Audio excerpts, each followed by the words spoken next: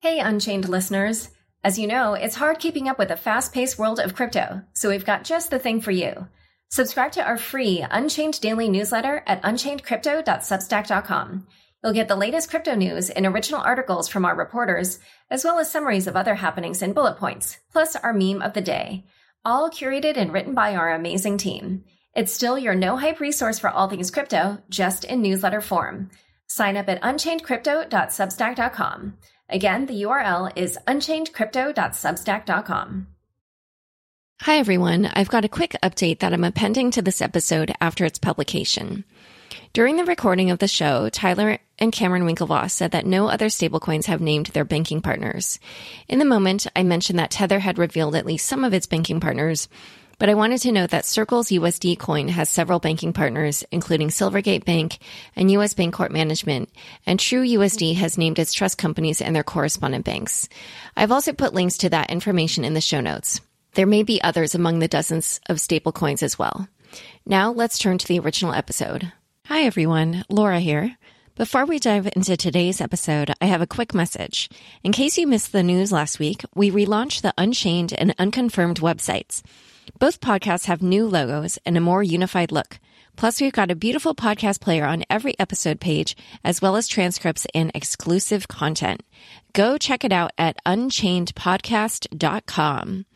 Also, I launched a weekly newsletter, which is a curated set of the week's top crypto news and links, along with a little summary to make sense of this fast-paced world. Go sign up for it now to receive the next edition this Friday.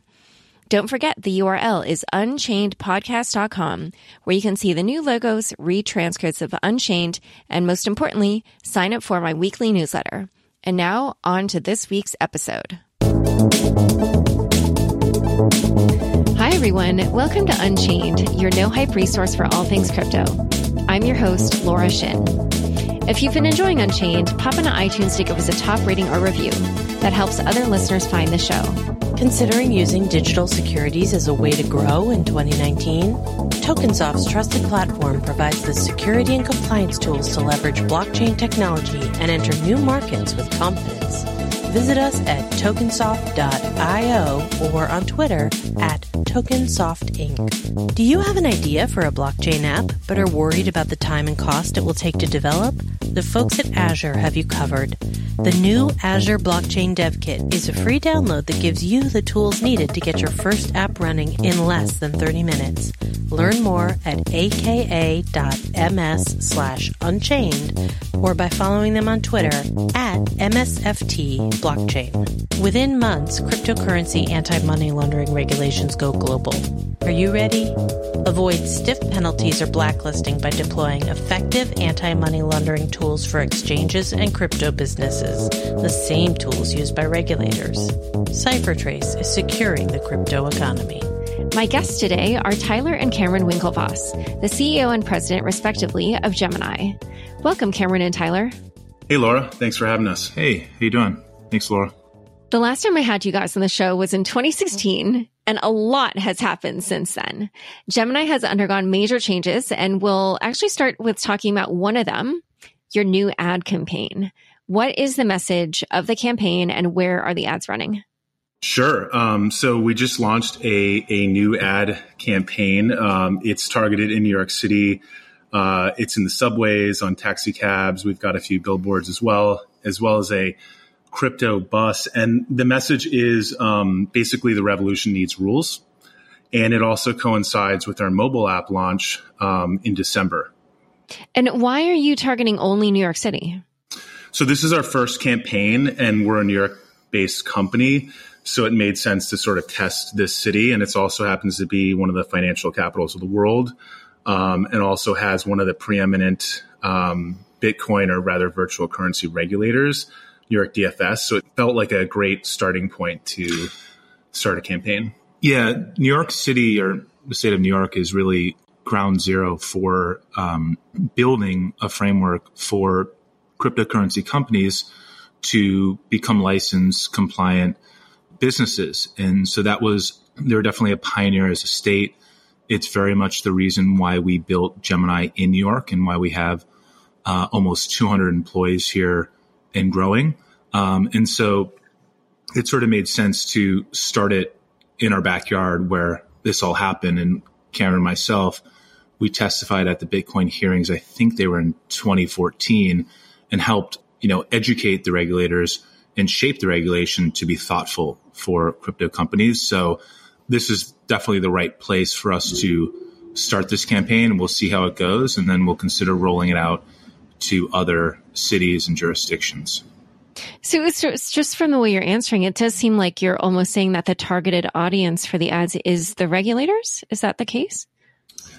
No, it's definitely, definitely customers, prospective customers. We actually had a Meet in the Street event yesterday at Zuccotti Park, which I believe is where the first U.S. stock exchange got its early beginnings almost 200 years ago.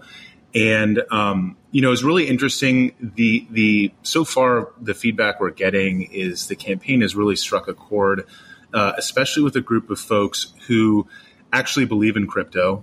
They've been reading about it for years, and they don't really need to be sold on the dream of crypto or its promise. What they're unsure about is how to engage in crypto in a safe and compliant manner. And so we're really trying to just start the conversation and let people know that there are regulated exchanges and custodians like Gemini where you can easily buy, sell, and store your crypto. And it's not some Wild West.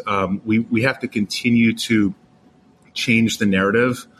I'm sure you remember the Silk Road days where you couldn't really read a single article without some mention. Usually it was a headline or, in the first part of the article about Silk Road and how Bitcoin is anonymous and only used for illicit activity. And we know how wrong that narrative is and really has proven to be. But that didn't take weeks or months to shake. It took years. And even to this day, there are a lot of people who still believe Bitcoin is truly anonymous. It's simply not the case. So it's really important for the community for us to really start continuing the dialogue and educating people that this is a very valid technology and there are safe ways to engage with it. Because what we really don't want is a lot of sophisticated people who believe in the technology who miss out on that next wave of getting involved. The conversation today is so much different than it was even 2 years ago. People believe that this space is the future. They believe in the dream of crypto. They just don't know how to get involved with the dream without getting burned. And so that's really where the dialogue is right now. And this isn't about building rules for crypto itself. We think the rules of math and cryptography are quite good. This is about building rules for the crypto companies that people rely on and trust with their money. This is about Mt. Gox type scenarios. This isn't a crypto problem per se. And just out of curiosity, who came to Zuccotti? Like when you were saying that those people were receptive and were saying that they were responding well to the ads, like who were those people? They were people who, a lot of them worked in the financial district. So they were going for a cup of coffee or lunch or commuting to work or leaving work. A lot of people, the professionals in the area, and then some people who came specifically to the area because they saw the tweet. And we also had a crypto bus, which was super hard to miss. It had some advertising slogans on it. And we had free coffee from Brooklyn Roasters. So that that alone could have excited people to show up. And so it sounds like it was kind of the traditional financial services community. There's people who are already in crypto. There's people who aren't in crypto, but said, hey, I'm going to think about this again. I'm going to go talk. There's one gentleman said, I'm going to talk to my son. My son's been talking to me about this for years. And as soon as I get home, I'm going to restart that conversation because he wasn't really sure about a safe way to engage. So there was a real big mix. Because the thing is that, at least on crypto Twitter, it didn't seem like the community has responded super well to the ads.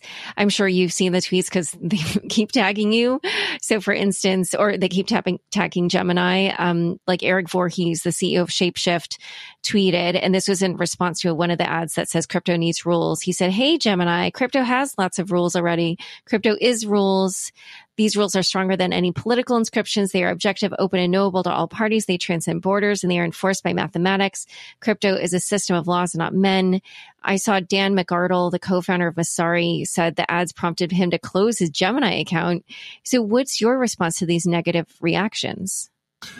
Well, we certainly know that we're not going to please everybody. And I will say that I actually agree with Eric. Eric's a very thoughtful thinker and an excellent writer. And I agree, crypto doesn't need rules because it has the rules of math and cryptography. The rules that we're talking about are the regulation and oversight on how people use the technology and how people build the technology and how companies like Gemini, for example, custody assets and what kind of oversight. We have a regulator who checks to make sure that we're doing what we say we're going to do. But the great thing about crypto is it's really a continuum. It's a gradient. You can participate it in a centralized fashion. You can sign up to Gemini, download our mobile app, onboard in about 2 minutes, and you can store your crypto with us. But whenever you decide that you don't want to be in the centralized sort of off-chain part of that crypto experience, you can opt out of Gemini at any point and withdraw your assets into the decentralized blockchain and store it yourself. So effectively, Gemini's oversight, we believe the majority of people are going to want that type of experience.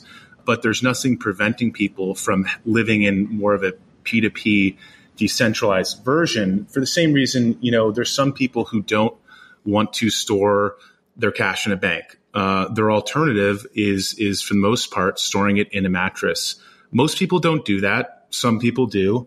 Most people, if they want to buy gold or exposure to gold, they buy a gold ETF. There are certain individuals who do not like the idea of their gold bars stored with a qualified custodian, and they want to store it themselves. So they go through the effort and the trouble of building a safe and securing it. But one of the interesting things about crypto is that if you want to live in the decentralized version of the world, it's actually a lot more viable and practical. You can actually move substantial amounts of value through the blockchain. It's much more practical than actually storing a lot of cash or moving gold bars. When the zombies come running, it's really hard to outrun them if you're carrying a bunch of gold bars. But if you're carrying, a Trezor wallet with crypto, that's actually a viable strategy. And so, there are going to be folks that don't ever want to engage with Gemini. And we think that's totally fine. Right. Yeah, that could be your next ad campaign, outrun the zombies with your crypto.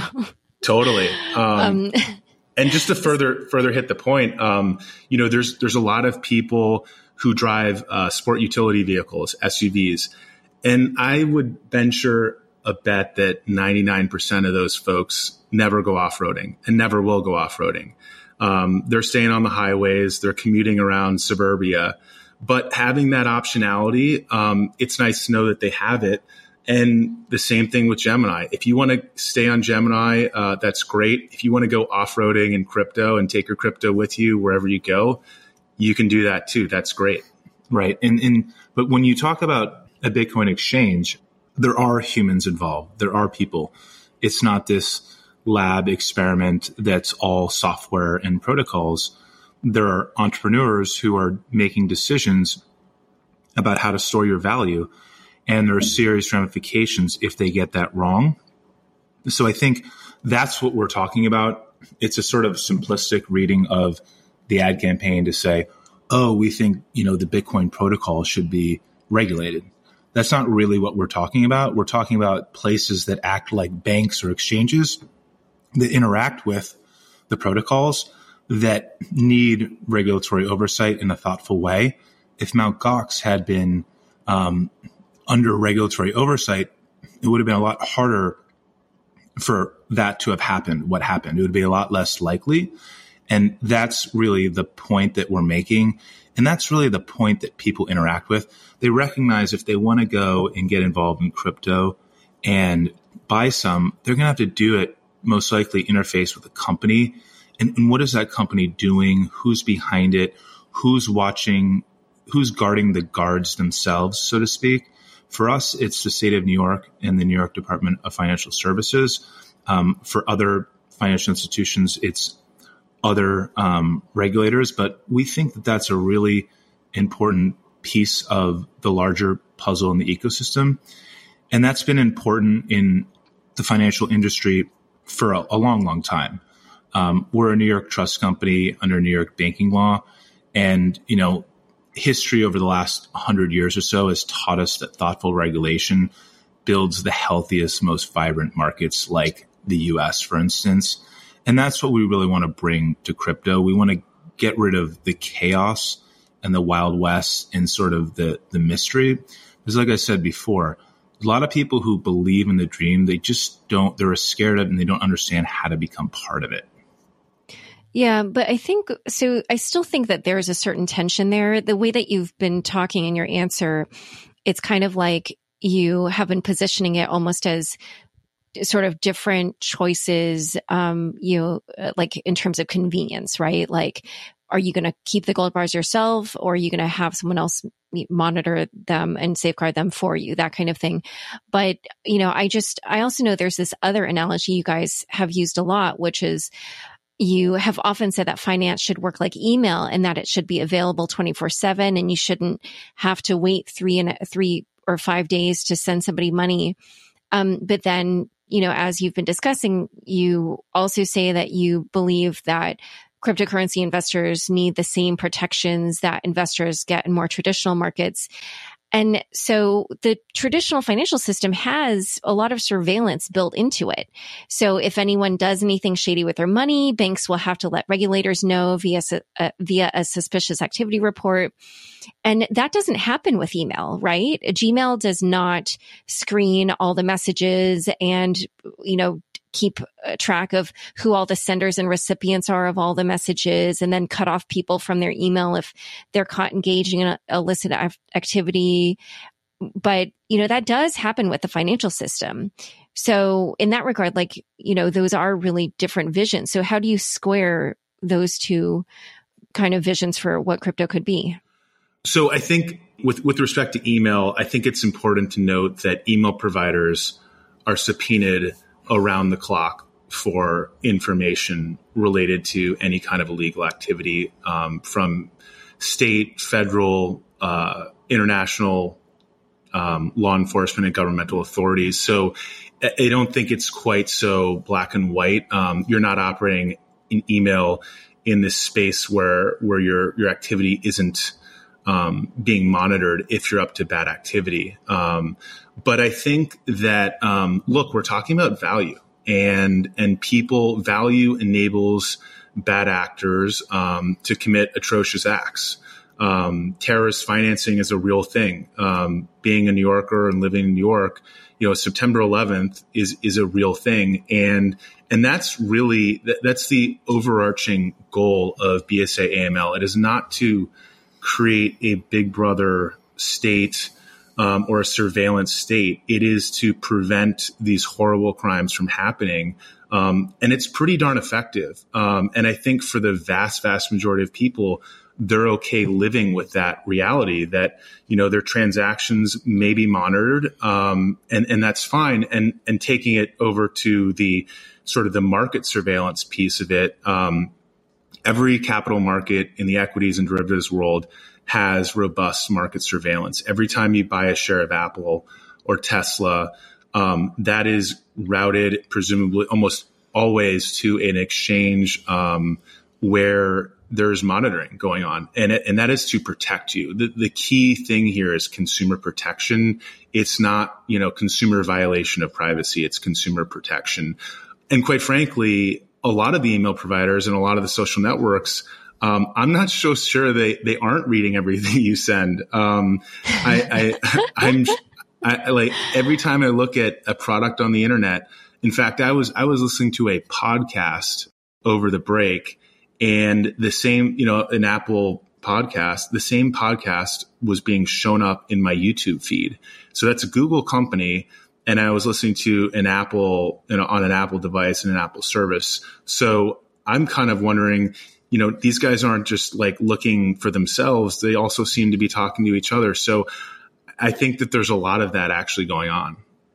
Oh, you're right. Now that I think about it, I was Googling something on my Apple iPhone in Safari. And then later my YouTube kept giving me an ad for, anyway, okay, you're right.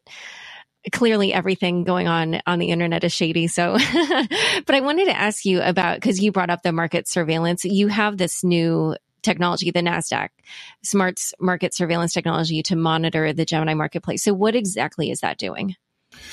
So basically the idea is you're monitoring for manipulative and deceptive practices. So people are trading in a way that's abusive and unfair.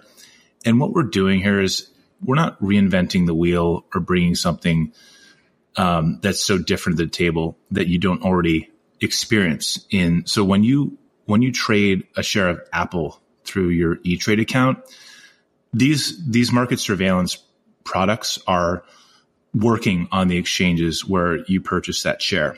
And it affords you a safe, conduct, rules-based marketplace. And we just want to bring the same standard to the crypto space. And the regulators want us to do that too. And they've made that pretty abundantly clear in terms of the SEC, CFTC. They want to see exchanges surveilling the marketplace for bad practices.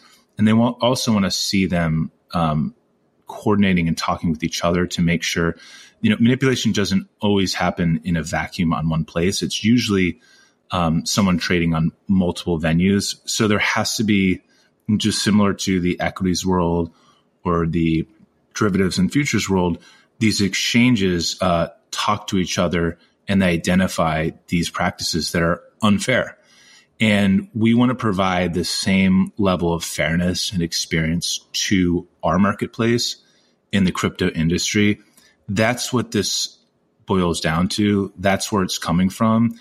And it's also been requested pretty openly in many shapes and forms from the regulators. And it's basically a homework assignment that we and everyone else in the industry have to do in order to push the ball forward. If we want to see things like crypto ETFs and more crypto futures products and more great financial instruments using crypto, we've got to answer this call with these types of solutions. And that's just not me saying that. That's the regulators of the most sophisticated financial market in the world saying that.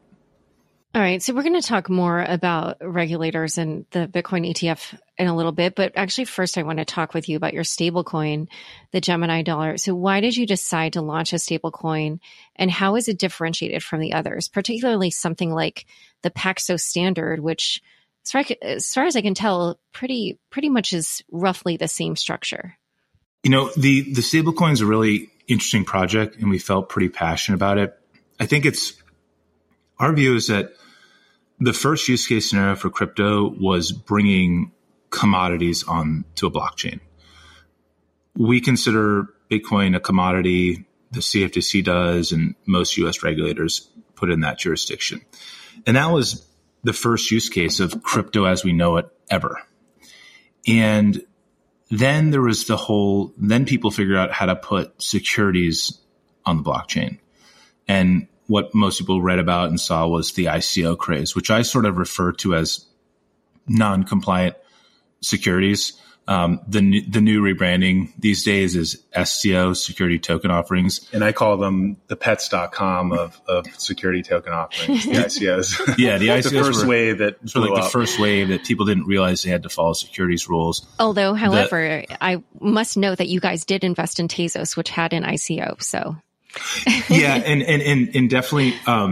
So it's a really umbrella term, and Cameron's more referring to the way things that were securities didn't follow securities laws, and so it's sort of a misfire. The new school of ICOs, rebranded as STOs, recognize that, hey, if we're a security, we've got to follow securities laws, which have been in place and well tested and understood for the last 80 years. So it's been really interesting to see this evolution from you've got commodities on the blockchain, Bitcoin and Ether, and maybe Ether arguably started off as a security, but now it's jumped over the chasm into commodity land because it's sufficiently decentralized and no longer trips up the Howey test.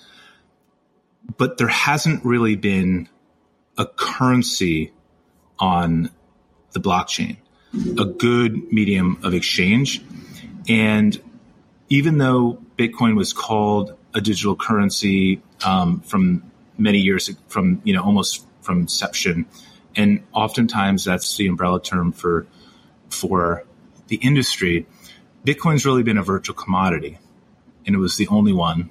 When Gemini started, it was really a Bitcoin exchange because there's nothing else. And then people figured out virtual securities. They were called ICOs. Now today, everyone wants to call them STOs. But there really wasn't a digital asset that acted like a currency and a good medium of exchange and unit of account. Commodities like Bitcoin, we believe, are stores of value. It's really hard you don't really want to spend a good store of value. If you invest in a share of Apple, you don't want to use it to buy your cup of coffee because you're hoping that goes up. And so no one wants to be the person who buys the Bitcoin pizza again. The 60 million, the pizza that costs $20, which was 10,000 Bitcoin, something like, 8 years ago. But today it's something like a $50 million, depending on the price, pizza. It's a Papa John's pizza. It might have been really good, but it probably wasn't that good. And so definitely not.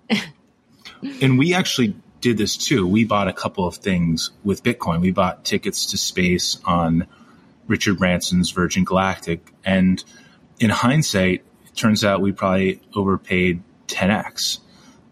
We actually invested in certain ICOs and Tezos with Bitcoin.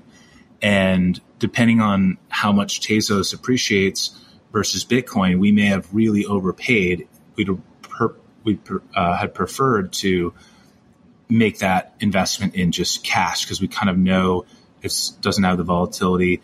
It's more stable. And cash is not a great store of value.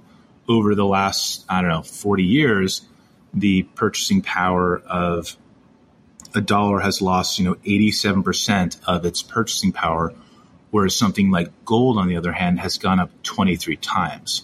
So you got gold on the blockchain, you got securities on the blockchain. We need to get dollars in blockchain.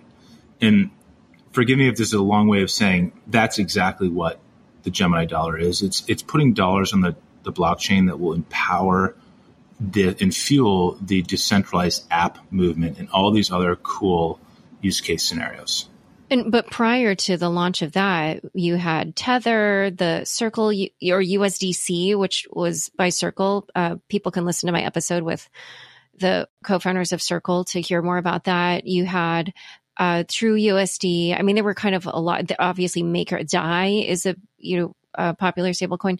So there were a lot of other options. And so why did you guys decide to launch a new one? And how is it different from some of these others, in particular the Paxos one? So I think it's important to note that we launched in September. I think that, we weren't aware of the other projects. Obviously, Paxos launched the same day, and Circle, I think, followed a month thereafter.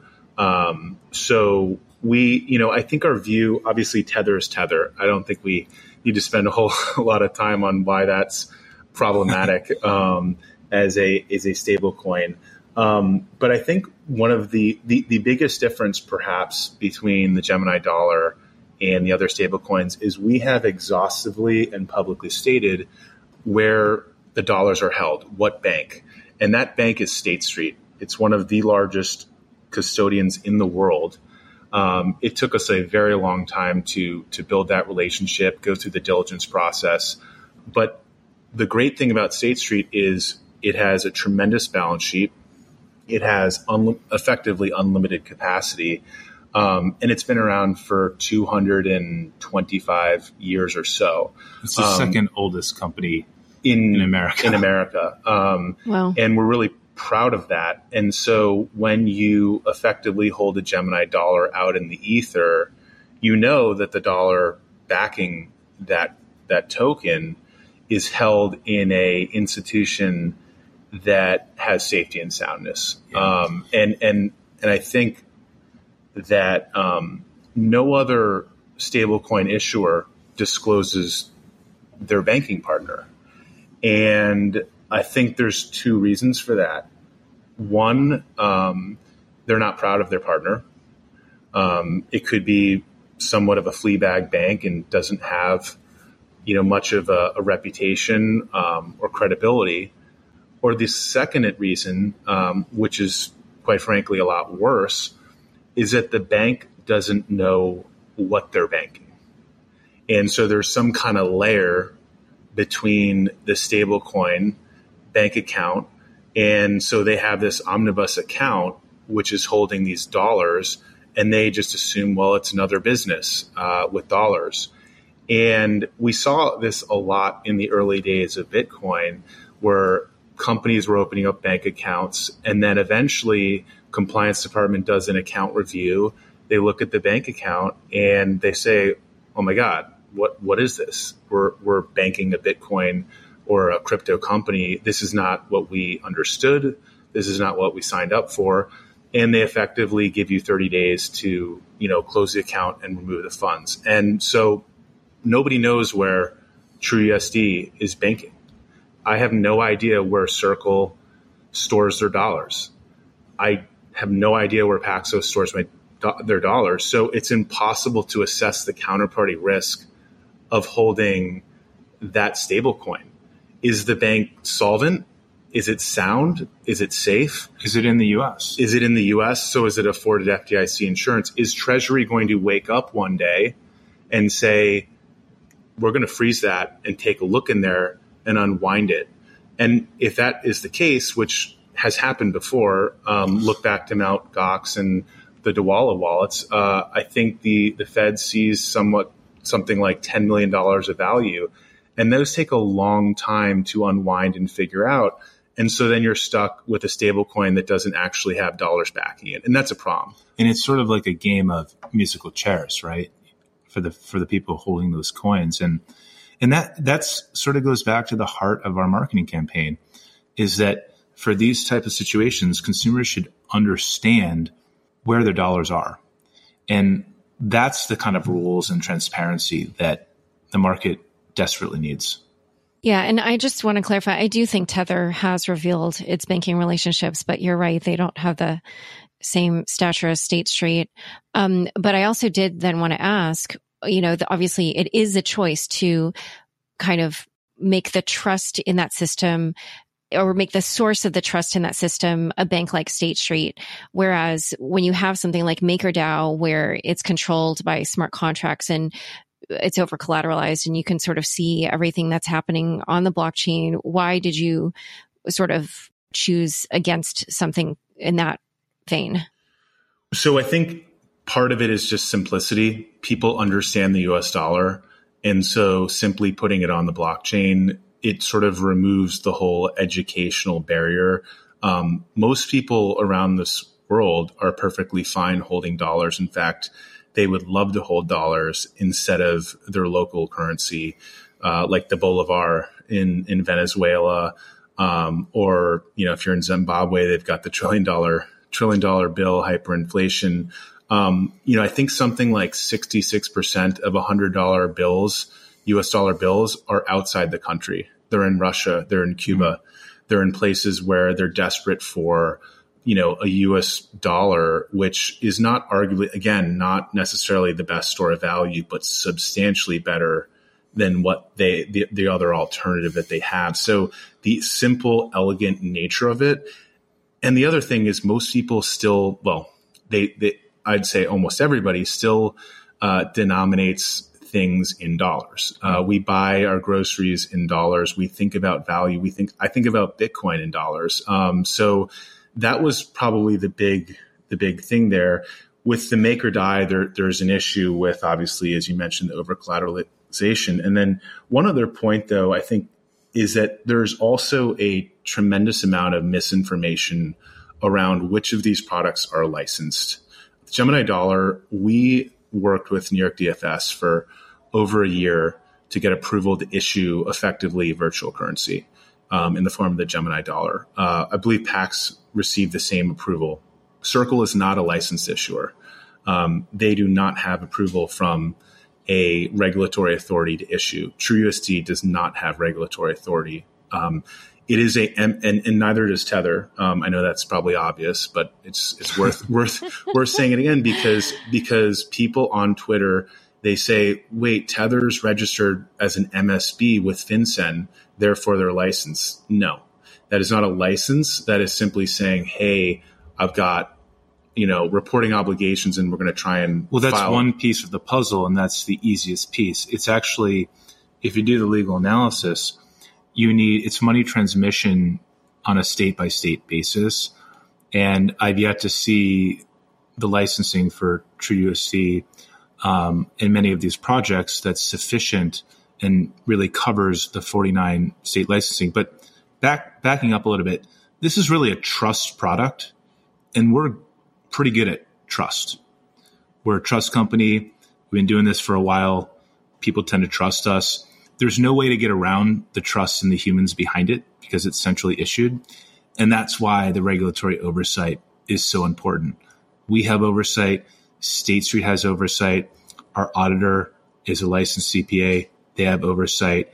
We had a security pen test team pen test the contract. So we built this network and web of trust. And we think we've done that better than anybody. All right, we're going to keep discussing a few other issues with the stablecoin and also discuss the Bitcoin ETF in a moment. But first, a quick word from our fabulous sponsors. Within months, cryptocurrency anti-money laundering regulations go global. Are you ready? Avoid stiff penalties or blacklisting by deploying effective anti-money laundering tools for exchanges and crypto businesses, the same tools used by regulators.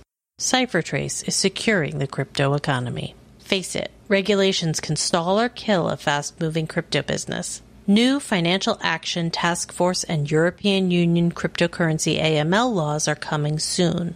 You could be hit with stiff fines or blacklisted, no matter where your servers are in the world. Prepare now.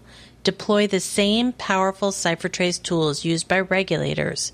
Protect your assets, streamline your compliance programs, and keep your exchange or crypto business out of the regulators' crosshairs. Learn how effective anti-money laundering tools help keep your crypto business safe and trusted. Learn more at CipherTrace.com/unchained. CipherTrace is securing the crypto economy. Getting your blockchain app off the whiteboard and into production can be a big undertaking. From connecting user interfaces to integrating disparate systems and data, blockchain app development can be time-intensive and costly. Well, the folks at Azure have you covered. With a few simple clicks, the Azure Blockchain Workbench can create a blockchain network for you, pre-integrated with the cloud services needed to build your app. And with their new development kit, users can extend their app to ingest messages from bots, edge devices, databases, and more. It's free to download and gives you the tools you need to get your first app running in less than 30 minutes. To learn more about the dev kit and how to get started, visit aka.ms/unchained or follow them on Twitter at MSFT Blockchain. Issuing a digital security on the blockchain can be a significant undertaking, particularly to ensure compliance requirements are met. Tokensoft's trusted platform provides security in a world of uncertainty by working with top legal and financial experts so that your digital assets are secure. Tokensoft leads the market in providing technological tools to support tax, banking, and securities regulations for issuers of digital assets. We are honored to have supported leading companies in 2018. To learn more about issuing digital securities successfully, visit tokensoft.io or follow them on Twitter at Tokensoft Inc. Back to my conversation with Cameron and Tyler.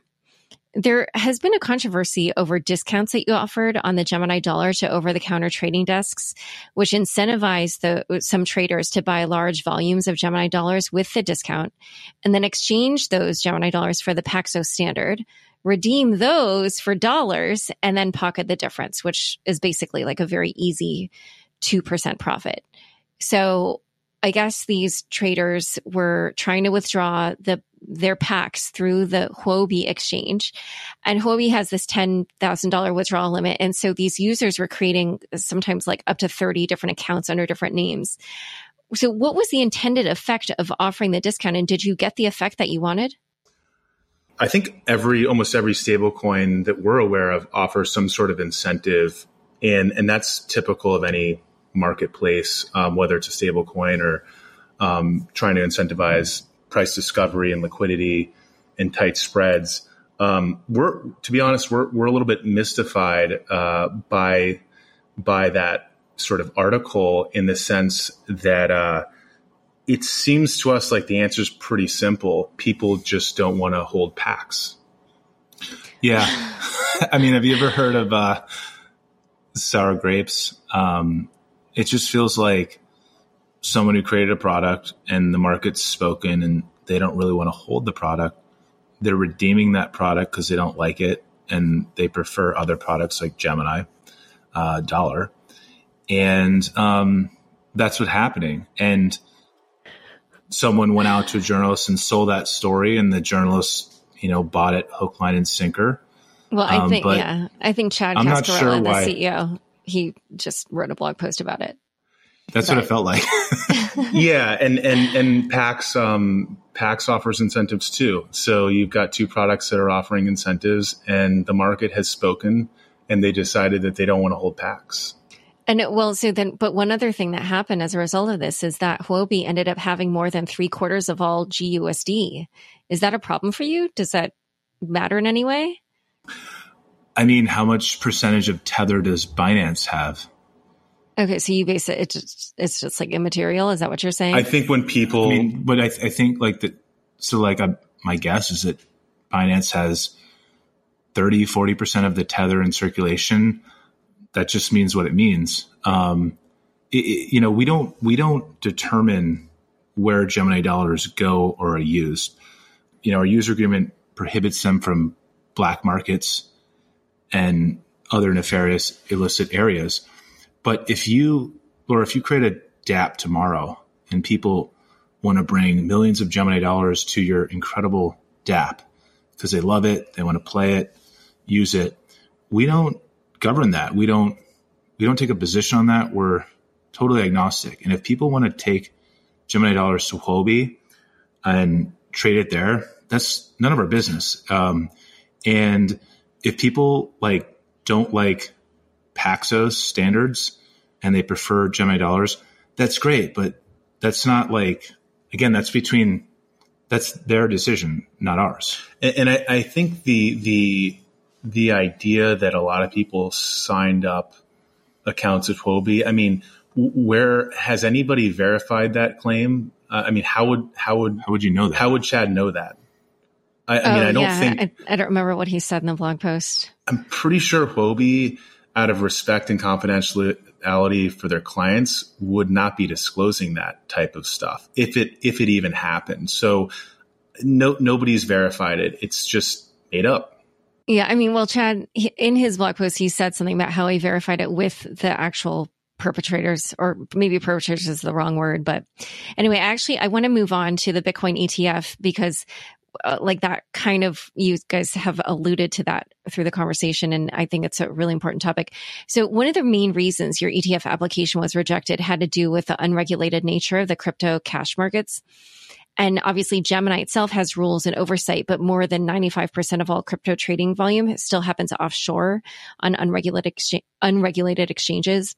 And you said in your AMA on Reddit recently that you're still committed to making the ETF a reality. So how do you plan to overcome this hurdle to get the SEC comfortable that the underlying markets are not prone to manipulation? So the quick answer is answering their call and request for more market surveillance on the crypto marketplace. And we've started to do that with the Virtual Commodity Association, SRO, and bringing NASDAQ Smarts technology to our marketplace. And those are the step in the right direction to getting regulators comfortable with eventually approving an ETF-like product. And so also now to argue sort of against my last question, I want to also ask about SEC Commissioner Hester Peirce's dissent from the rejection of your ETF. She said that the SEC's decision basically rested on an incorrect interpretation of the regulations. She was saying that the regulation instructs the commission to determine whether the rules of the exchange are, among other things, quote, designed to prevent fraudulent and manipulative acts and practices and to promote just and equitable principles of trade, and are not designed to permit unfair discrimination between customers, issuers, brokers, or dealers, end quote. She asserts that your application met that standard, and that if that yardstick were actually applied across the board, then there are other commodity-based exchange-traded products that would simply not have made the cut. And she also continues on explaining, like, the commission's mission is to just ensure that investors have the information they need to make intelligent investment decisions, and that the rules of the exchange should be designed to provide transparency and prevent manipulation. And she said your application satisfied those requirements. So do you agree that the SEC held you to a standard that was beyond what the regulation outlined? So I think that certainly a lot of people agree with her dissent. But at the same time, look, we understand that Bitcoin is a totally new asset class, and we've got to get it right. And so if the commission is taking a very conservative viewpoint in this regard, because it's really going to be the first of many and open the floodgates, we can live with that. I'm okay with that. And we understand it. And we're going to work hard towards meeting that. I think that investors deserve the same protections that they get if they buy a share of Tesla or Apple. And I don't think it's unreasonable for regulators to strive for that. And especially since, as Cameron mentioned, this would be the first of many. It's much more than just one product. It's a really big, it opens a big frontier, and it's got to be opened correctly. So one other thing I wanted to ask about from her dissent, she said that their decision not to approve the ETF inhibits institutionalization and that it also dampens innovation. What do you think of those points? It's an interesting point, and there's a lot of truth to it. I don't know how you have it both ways. I see both sides of it, but it's definitely a chicken and egg problem. It does make it harder to get more institutions without a regulatory blessing, although I understand how they feel that it's certain commissioners feel that it's not necessarily ready for prime time. And it's a classic chicken and egg. The best we can do is continue to build and mature this market with things like market surveillance and best practices. So you brought up the Virtual Commodity Association, which is your self-regulatory organization that you're trying to establish. I guess right now you just have a working group for it. So do you intend for the VCA to be a true self-regulatory organization that has the backing of a regulator that can levy enforcements upon violators, or will it be more like a trade association? So like, just for listeners who don't know, like, for instance, FINRA is the SRO of the securities world, but it's backed by the SEC. And so if you guys do become a true SRO, who will the VCA be backed by? So the goal long term is definitely to try and seek SRO status. And that's achieved, I believe, by a amendment of the Commodities and Exchange Act that would give it authority similar to what happened with the National Futures Association. I should point out that it took the NFA 7 years to get that authority, whereby anybody who traded derivatives and the like had to become a member of NFA and sort of prescribe or subscribe to the best practices. Now, whether we get there, that remains to be seen, and how long it takes. It seems like there's a lot of appetite in the CFTC, especially with Commissioner Contens, to build a SRO that is self-policing. And the reason for this, and I'll just quickly lay this out, is that securities have, the SEC and FINRA have direct supervision over securities markets and the trading thereof. The CFTC only has direct supervision over the derivatives. And the NFA is the SRO of the derivatives world. It's like the FINRA equivalent, but they don't have direct supervision on cash spot commodity markets like Gemini and such. They do in the event of fraud or manipulative behavior. They then can exercise direct supervision. But generally speaking, these markets are not, they don't have that layer of exchange coverage. And that's why an SRO is super important here. And it's further compounded by the fact that there's a lot of retail consumers in this market. It's a very retail-driven market. So unlike other commodity cash markets, where like agriculture or energy, where it's a lot of sophisticated players and it's big boy, big girl rules, we have a lot of mom and pops and people who are getting into the world of crypto, which is phenomenal and fantastic. And it's probably the first time that Wall Street's going to be the last people into the deep end. And it's a great sort of inversion and opportunity for people to get access to this amazing asset class. But we need to have some coverage and protection. So that is definitely the goal. Whether it gets there is another question, but that's the goal. So obviously regulation is a huge theme of this podcast. And I just feel like this is kind of this demarcating line that I'm seeing in the crypto space in general. But there are a lot of companies that have opted out of the kind of strict regulatory regime that you guys choose to operate in. And the BIT license, I guess, is, one really big example of that. But a lot of those companies that have opted out, they have much higher trading volume than an exchange like Gemini. And I guess I would say, Binance is probably the prime example of this. So how do you guys plan to compete with the likes of an exchange like Binance? So I think it's a great point and a very true observation. And we view this very much as a marathon event. We're in the first or second mile, if that. Some people are going to sprint out the gate. I mean, I could probably lead the New York Marathon for a step, even though I'm not a marathoner. And so I think this is a long game that is very true and core to our values as a company. We often talk about, we're not building a unicorn. We're building a centurion. We're trying to build a company that lasts for 100 or more years. If you look at some of the most established and trusted institutions out there, State Street being one of them, it's a double centurion, whatever. I don't know if there's another term for that, but it's over 200 years old. And that's what we're playing for. And so, look, if we could cut corners and go offshore and didn't have to follow the rules, we would probably have a lot more volume too.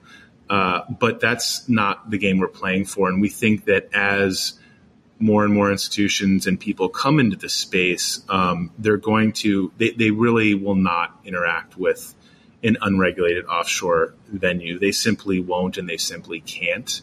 And so we think, that's long term will be very competitive. Yeah, our motto is we're just trying to be the fastest tortoise in the race. Okay, that's a great motto. So I also wanted to ask, because you wrote in a recent blog post that your goal is to bring cryptocurrencies to the people and places that need it the most. But I couldn't help but notice that your areas of operation are the US, the United Kingdom, Hong Kong, South Korea. These are all very developed countries with high functioning financial services. So how do you square that mission with what you've done so far? Great question. So that's kind of one of the unfortunate, I don't know if it's a tragedy of technology, but the places that need it the least get it the first. If you look at sort of the telecom and how that developed, we got cell phones in the developed world really quickly, used them, but we had a lot of great other alternatives, landlines and all that stuff. the developing world, they got it later, but then they also had the benefit, or they have the benefit of not having to lay all those copper lines and whatnot. They can sort of leapfrog into that next level of technology. So that's kind of that's sort of where we are right now in many ways. People didn't wake up, in the US and say, man, like credit cards are so horrible. I wish there was a better payment system. Venmo and PayPal are just not cutting it. Sure. Like there's issues with them and we can do better. But we're not suffering from hyperinflation or the real problems of the economies in other parts of the world. But we'll get there. And the Gemini dollar can get there right now. And all you need is an internet connection. So it's definitely a long-term goal of our company. We believe that there will be, there's a value revolution going on right now. It's going to re-architect the internet. We've all sort of thought about the decentralized web, Web3, what that looks like. And getting, banking the unbanked is a huge piece of that future. And we're going to get there, but it probably, it's not going to happen right away. But that's a goal. And I also wanted to ask about your listing process. You guys have been even more conservative than Coinbase in terms of adding new assets. And I didn't know if part of that had to do with the regulation. So I was just curious to know, what is the process for deciding which new coins to list? And how does that affect, how quickly you can roll things out? Because I couldn't help but notice that you launched Bitcoin Cash trading in December, but that was a month after the Bitcoin Cash hard fork, which I'm sure did not lend any more credibility or confidence in that cryptocurrency. So I sort of assumed that maybe you had started the process to add Bitcoin Cash prior to the hard fork, but that maybe getting approval from the New York State of Department of Financial Services may have held that up. So can you describe the whole process for me? Yeah, so we actually had approval for Bitcoin Cash prior to the fork, and we decided as a team that we were going to wait the fork out rather than list and then deal with the fork aftermath.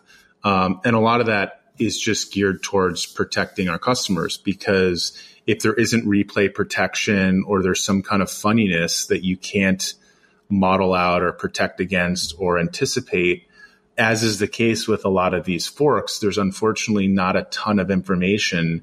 And sometimes exchanges are like an afterthought. People in the different communities are so focused on the philosophical differences of their different coins and the protocols, and not about the realities of operating an exchange and trying to support it. So we said, you know what, we're going to wait this out and let the dust settle. It probably cost us 2 months or maybe 3 months in terms of listing the coin. There's no doubt lost revenue, but it just didn't feel right putting it live with that risk hanging out there. So we're really conservative. And I think, as we've said before, we're just trying to be the fastest tortoise in the race. We're not trying to be any faster than that.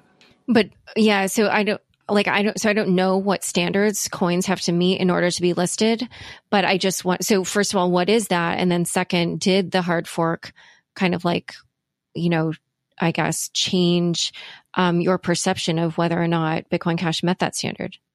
So we are developing an internal rules. We haven't publicly sourced them or published them yet because they're still in process.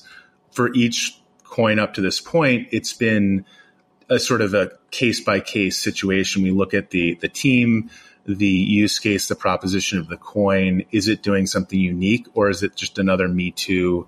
And is it truly, solving an authentic problem? Those are the general common sense things that we look at. And will it pass muster with regulators? Obviously, we listed Zcash. We didn't attempt to list Monero. And we felt that Zcash was the privacy coin that we could get our regulators comfortable with. We are definitely looking at and thinking about a framework, but what we don't want to do is publish a framework that we don't follow or that we have to unpublish or amend. So we're being, again, super conservative I think you'll see something from us over the coming year, but we're not quite ready to go live. And I should also point out we never listed Ethereum Classic, and we just haven't gotten comfortable with it. And there was a 51% attack, very recent. Yes, super. That was maybe one of the more insane things I've seen in my coverage. So one other thing I wanted to ask you was you guys did an AMA on Reddit, and I couldn't help but notice there was this one question that I think was asked more than once that you guys didn't answer. So I was going to ask it here. Why should users use Gemini when Coinbase Pro has cheaper fees? It's a good question. So I think we are probably going to be updating our fee schedule in this quarter. I think we'll be super competitive, but we are more competitive than Coinbase in a lot of regards in terms of fees. Our mobile app fees are more competitive.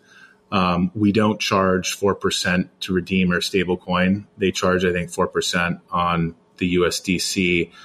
So it's not a correct assertion on the commenter. All right. And then the last thing I want to ask about was you guys secured insurance coverage for the digital assets in your online hot wallet. So what does that mean exactly? In what instances does the insurance apply and for how much? So we have coverage of the entire hot wallet. I don't think we've disclosed the amount, but it's significant. And I think that it is the most of any crypto custodian and exchange on the market. And effectively, there is not an infinite amount of appetite among insurers. There's sort of an amount of coverage that is out there. And I think we did a good job of impressing them with the underwriters, that is, with our cold storage system and our procedures and policies and protocols. So I think we achieved the highest level, the highest aggregate amount.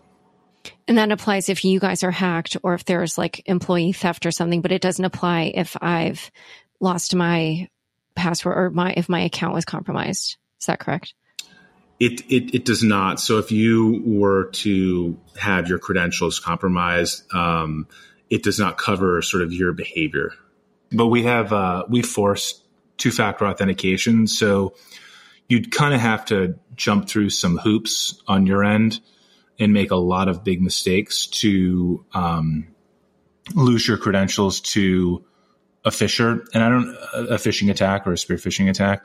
I'm not sure if it was clear before, but the insurance coverage covers the entirety of the assets that we hold on customers' behalf in our hot wallet. And so if our hot wallet has an incident or is hacked, then it would be covered. Okay. Actually, I do want to add one last question, which is you guys have been largely, if not completely, self-funded. Do you envision ever accepting outside capital for your business? And also, just out of curiosity, how do Gemini employees feel about the lack of external capital raises and valuation milestones? So we've always thought about raising capital, and we'll continue to always think about it. It's not something we're not in a capital raise now. We're not thinking about one anytime soon, but we always explore options, and every option's sort of on the table. But just because we haven't raised from, Sand Hill Road VC doesn't mean that our employees don't have equity value that is significant. And we don't play this like, we're chasing a valuation game. We're just building sustainable value in a great company. And like Cameron mentioned, a company that lasts for over 100 years, the Centurion, our opinion, everything else will fall into place. Equity value, people getting rewarded handsomely for all of their efforts.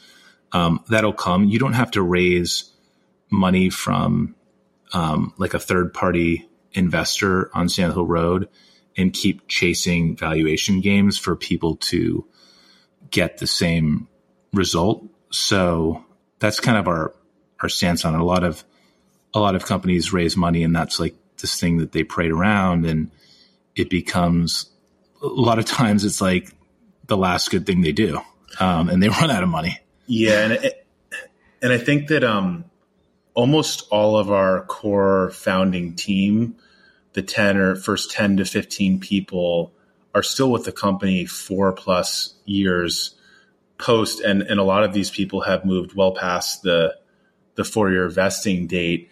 And so we have a ton of institutional knowledge and cultural carriers in the company who have seen it grow from, a 10-person outfit to the 200-person outfit today. And, the human body, I think every 7 years, we have like a completely regenerated cells. And yet somehow, every cell in your body down to your bones is new. And yet we retain our memory somehow. I don't know how that works, but, Gemini, we have our corporate memory and history, and we have a tremendous amount of senior leaders and early people. At a lot of the companies that have raised, there is tremendous turnover, and there's not a lot of faces that have been there early on. I think that counts for something. It allows us to be really tight. We're great at kind of communicating internally and understanding each other, and being aligned on the mission at hand. All right. Well, we'll check back in with you in a few years again, I guess, with the same or roughly the same interval, maybe not as long as the last hopefully time. Sooner. Yeah, maybe sooner. We'll see. Well, it's been so great having you. Where can people learn more about you and Gemini? Gemini.com is a great starting point. We've also got a mobile app in the Play Store and the iOS Apple Store. And then we've got a Medium blog where we write a lot of content and talk a lot about what we're up to, how we think about the space, and of course your podcast every 2 years when we're on it. All right, great. Well, thanks so much for coming on Unchained. Thanks for having us, Laura. Thank you.